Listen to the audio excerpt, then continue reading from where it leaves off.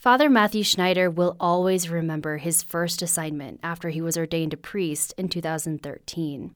He was assigned to be chaplain of a school in Calgary and a youth ministry leader. Pretty normal assignment for a new priest.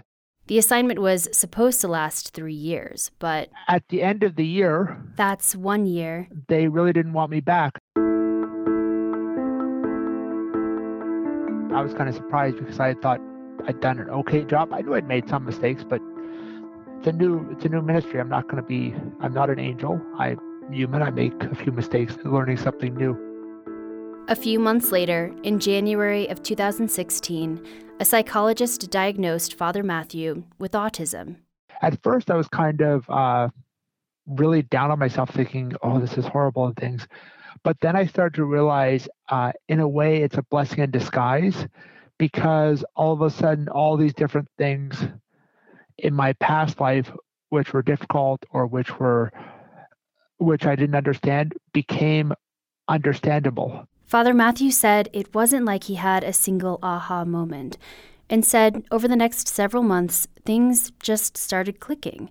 I always just assumed that everybody else read other people's faces consciously. Like, if I'm seeing someone, I'm talking to them face to face, I'm consciously thinking through, okay, what kind of emotions are they having based on what their facial expression is? I didn't realize that everybody else just kind of did that subconsciously and automatically. And that was just like a total revelation to me. At the school, it was just that I was not reading the emotions on a lot of the kids' faces. And that's why it was not a good fit for me to be in that kind of ministry. Father Matthew shared his diagnosis with the priests who worked most closely with him.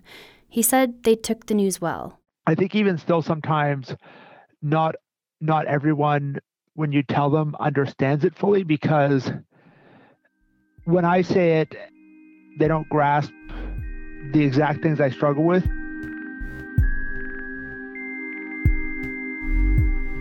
There aren't any physical markers to distinguish a person with autism from anybody else. Autism spectrum disorder manifests mostly in a different way of perceiving and interacting with the world, and then in facing challenges to communicate and behave according to these social rules, these spoken and unspoken rules that are mostly set up by neurotypical people. Now, you've probably heard of autism, but here's what it is in a nutshell. So autism spectrum disorder is something that falls under neurodevelopmental disorders. So it's a brain-based disorder. It's not something that is parents' fault. It's not a result of any type of upbringing. This is often something that is, it just kind of comes to light as a child develops and parents and others start to see just the differences in development and in behavior. We don't know what causes it. We don't know why people have it. There's still a lot of research being done on that. There's no cure for it. This is something that, as far as we know, a person's going to deal with for the rest of their life. Now, that doesn't mean that it's not something that they can cope with, that they can perhaps learn better social skills. They absolutely can. Obviously, depending on the severity of the disorder, where a person lands on the spectrum is going to kind of dictate how difficult that process is, and in some cases, how possible that process is. The guy who just explained that, we'll come back to him. For now, you just need to know that he knows what he's talking about. A person on the autism spectrum might, like Father Matthew, have a hard time reading emotions on people's faces, or maybe even avoid eye contact completely. Sometimes people with autism have a hard time adjusting to even minor changes in daily routines. Sometimes they're more sensitive to light and sound. Sometimes they don't respond to lights or sounds at all.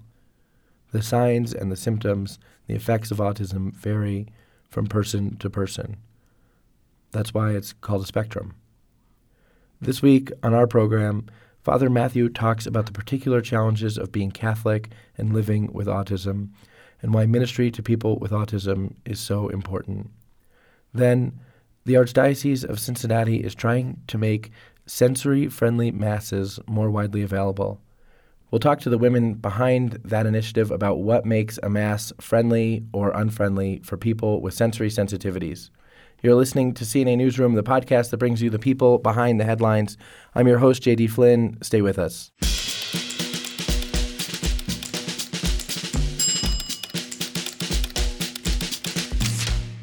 Father Matthew kept news of his diagnosis within his inner circle for a couple of years, but he said he always knew he'd have to share it with the public eventually. Because I think there is a need in the church for ministry to autistics and ministry from within the autistic community to fellow autistics, because we tend to think differently or interact with the world slightly differently. And if somebody else has that same way of thinking, that same way of interacting with the world, it's going to be different ministering to them than somebody from outside. So on April 2nd of 2019, World Autism Day, Father Matthew released a video on YouTube explaining his diagnosis.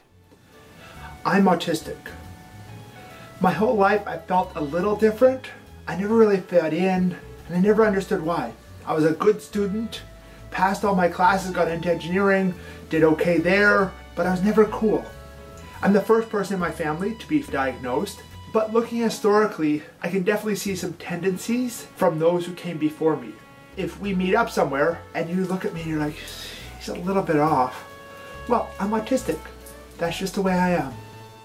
It's been nearly 1 year since that video, and Father Matthew continues to blog regularly about his autism and his Catholic faith.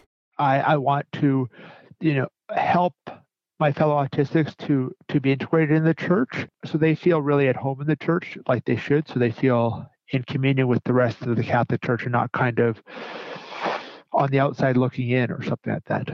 He told me that people with autism can have a hard time connecting with the Catholic faith, or any faith, because they simply see the world in a different way. Autism is a disorder that affects a person's relational functioning.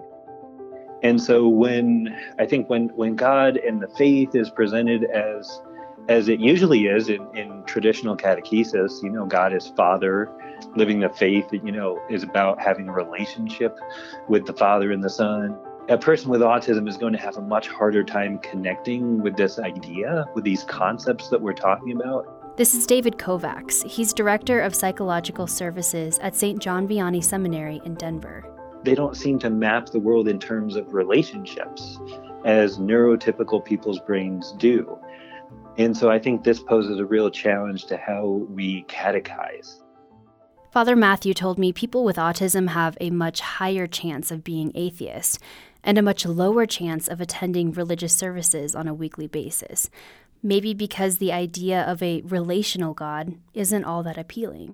Unless an autistic person really grasps and understands the faith in a kind of rational, intellectual manner, they won't really be somebody who's attached to the faith, whether it's presented in an emotional way or it's presented as just you do this because this is the right way and not explained, not given reason. Those type of explanations won't satisfy an autistic person, so they won't be involved. Or an autistic person is very unlikely to be a semi-active person in the faith. Researchers have found that infants with autism prefer blurred pictures of faces and computer-generated voices over clear faces and human voices, which is what neurotypical babies prefer. David said this research gives some insight into the minds of people with autism. We're discovering that people with autism tend to focus on details instead of the larger picture. They'll focus on a person's mouth, for example, during a conversation, instead of the larger face. So they literally look at the world differently. So I think when it comes to answering questions about God, we need to do a better job of connecting with the research and what that is telling us about it, and the way we speak about God. It needs to be explained well, but I think it can be explained well to autistics. God, as we know, is infinite. So I think that there are a lot of possibilities to speak about God in other ways than just relationally, so that people who have a difficult time with relationships can still connect. For CNA Newsroom, I'm Kate Oliveira. After the break, we look at one archdiocesan effort to make sensory-friendly masses more widely available. Stay with us.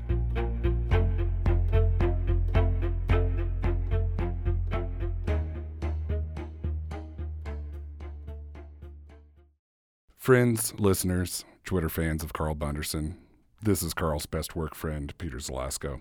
I'm the social media manager and arbiter of all food arguments at CNA. What can I say? My opinions on food are always correct.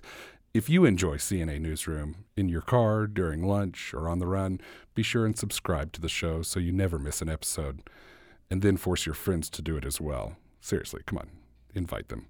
Subscribing is easy and free on any podcast app like Apple Podcasts, SoundCloud, Stitcher, Spotify, iHeartRadio, and more. Just open the podcast app on your phone, then search for CNA Newsroom. Click on the subscribe button. That way you'll get our podcasts as soon as we post them. Now, back to the show. And I'm going to go have some pie.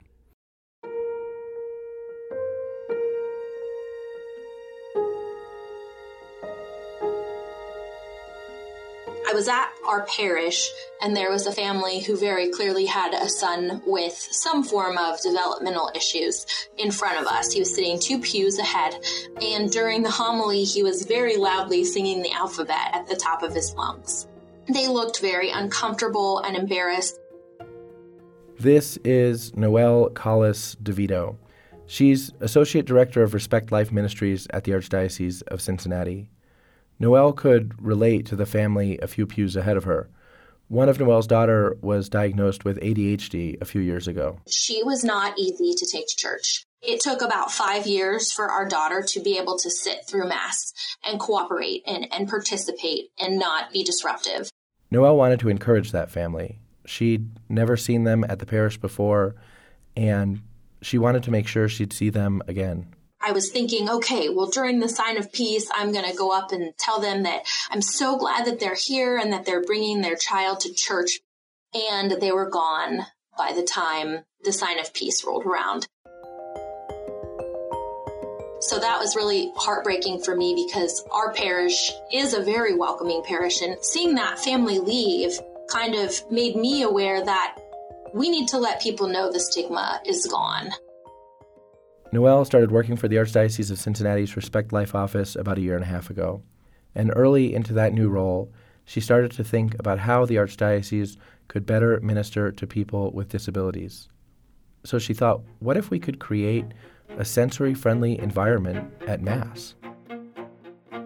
Most Masses today have amplified sound, have maybe incense, have bright lights in the church, and things like that can be a challenge for autistics. This is Father Matthew again. He told me that he can handle a typical Mass with bright lights and loud music, but afterward, he always needs time to recover. If he can, he avoids typical Mass altogether, instead opting for the most subdued Mass he can find, one that takes place in almost complete silence. The low Mass and the extraordinary form. The extraordinary form has high Mass and low Mass. High Mass will tend to have a lot of the same things with a normal Mass, as well as almost always incense, which can be a challenge too. Whereas low Mass is very simple and relatively quiet. Or a lot of times the parishes have a really early Sunday Mass, like a 7 a.m. Sunday Mass. Those Masses are more sensory friendly for people who struggle with that. Back in Cincinnati, Noelle consulted with the parents of children with sensory issues and with pediatric specialists like Letitia Hall. Letitia is a speech pathologist. She's the part owner of a speech therapy clinic in Beaver Creek, Ohio. When we talked to Letitia, she was actually at her clinic, and so you're going to hear some background noise while she's speaking. But anyway, Letitia is Catholic, and she knows that a number of her clients are also Catholic, but many of them don't go to Mass because it's just too hard. At her clinic, Letitia would ask her Catholic clients, do you go to Mass? Have you been to Mass? And some of them have told me, no, actually, they don't go to Mass because it's too difficult. Not only the stigma, the challenges of feeling ostracized, feeling that they're a burden. And then also there are other churches in the area, non-Catholic churches, that are supporting special needs families in our area. And so they go there.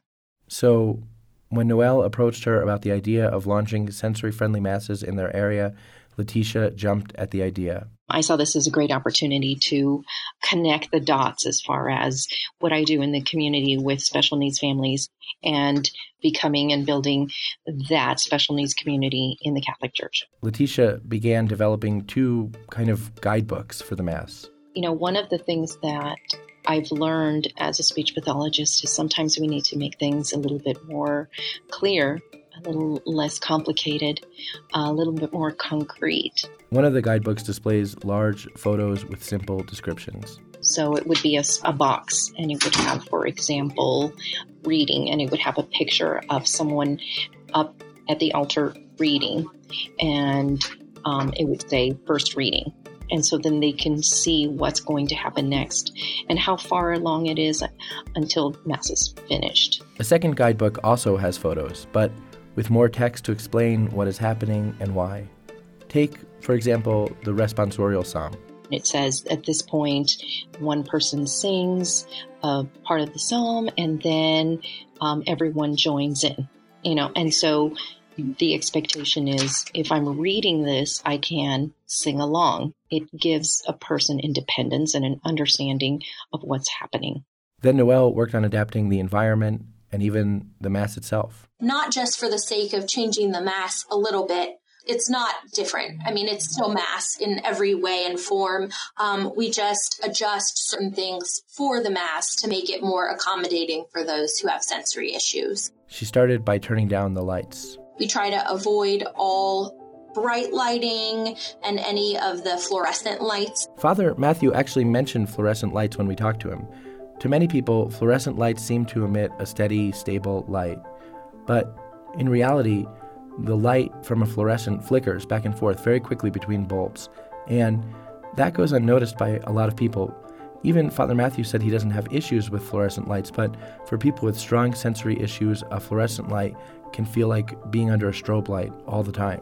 And you can imagine that being in Mass when you feel a strobe light the whole time would be a little bit of a difficulty for people, for somebody to go through a whole Mass.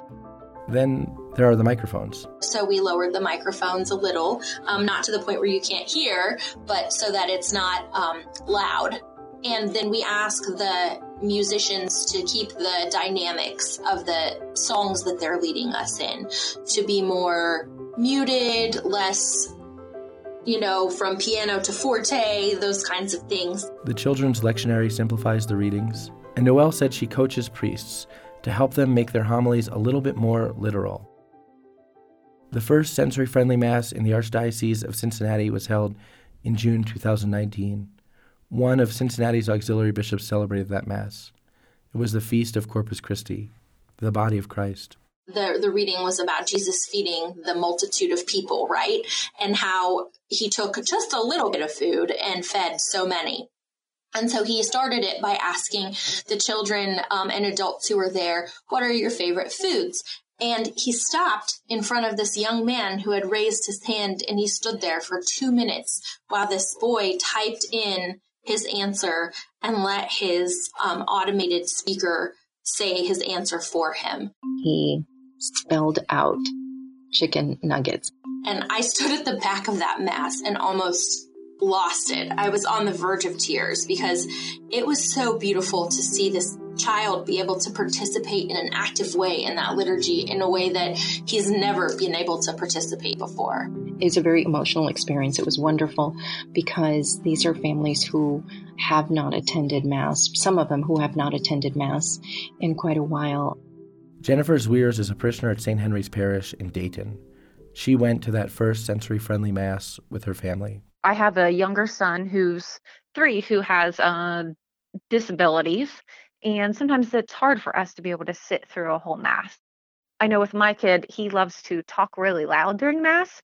It's not like her parish or her pastor have ever been unwelcoming. Her pastor would frequently say during Mass, I'm happy that we have children here today that we can hear, and we love to have them here. But Jennifer said the sensory-friendly Mass was interesting and really approachable. Shortly after that Mass, Noelle approached Father Jim, that's Jennifer's pastor, about the possibility of St. Henry's hosting a sensory-friendly Mass. Father Jim wasn't sure where to start, so he invited Jennifer to take the lead. So I think the hardest thing about approaching it was trying to figure out with the Mass coordinator of who is doing what. Then there was the challenge of explaining a big change to parishioners. St. Henry's would adapt one Sunday Mass each month to be more sensory-friendly. I think at first they were very nervous. A lot of them had a lot of questions about like, how would it be different? And is that going to affect, how Mass goes? And is everybody welcome? I think that was the main thing, that if we're going to change it for this, does that mean everyone else is welcome? Jennifer made inserts for her parish bulletin and drafted parish announcements to explain the subtle changes and to explain that, yes, everybody was welcome to attend. And we want them to attend. The whole point is to integrate everybody into this Mass. Each sensory-friendly Mass at St. Henry's Parish begins with greeters, but for people who don't like making eye contact or aren't sure about new people, the greeters are optional. So when you come into the door, we have handouts that have all the music and stuff on it, so it makes it easier. They don't have to look through the book for it. We also have, if they would like, we have visual aids. The guidebooks Letitia designed. Before Mass starts, we do lower lighting. We have one section where we don't turn on lights, and that really helps certain family members. Instead of we use a children's lectionary so that the readings are shorter and the words are more literal. And then we have the offering the low gluten host during it. And there's usually an announcement at the beginning telling people that, you're more than welcome to get up and move if you need to move. And it just makes that a lot more relaxed setting. St. Henry's was the third parish in Dayton to sign on to host a monthly sensory-friendly Mass. Today there are 4 parishes, meaning a sensory-friendly Mass is available every weekend in the Dayton area. A 5th parish plans on hosting a community-wide Mass and social every 6 months. I think it's a way of families who have felt alienated and misplaced and unsure about being welcomed. It gives them a chance to slowly move themselves back in. As our church and as our rule, we need to find ways to help them feel welcome in the conditions, syndromes, whatever may be their issue with church, the lights, the sounds, and everything like that. As a parish, it's our job to help them feel in place and help us not, they may have triggers, and it's our job to help not have those triggers. Father Matthew said sensory-friendly Masses are one step to better integrate people with autism into the Catholic Church. But he said that Catholics shouldn't stop there. If you have someone you know is autistic, ask them what they struggle with as far as sensory or as far as things they need for you, help from you with, because it varies quite a bit person to person within autistics. And if you're a person with autism or you have other sensory issues, Father Matthew said, don't lose hope. Don't feel afraid to go forward, to pray, to try a different parish if that's a struggle, and to really live each minute in the way you can.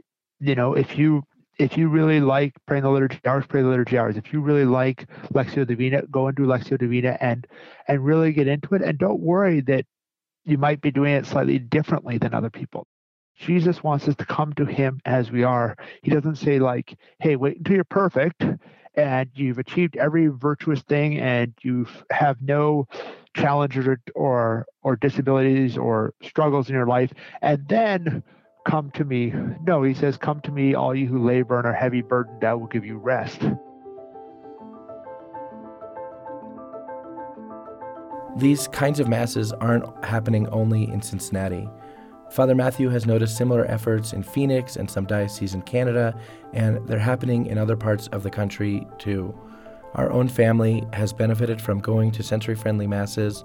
We have 2 children who are disabled and have sensory issues, and we know they can be just beautiful and joyous expressions of the Church's welcome.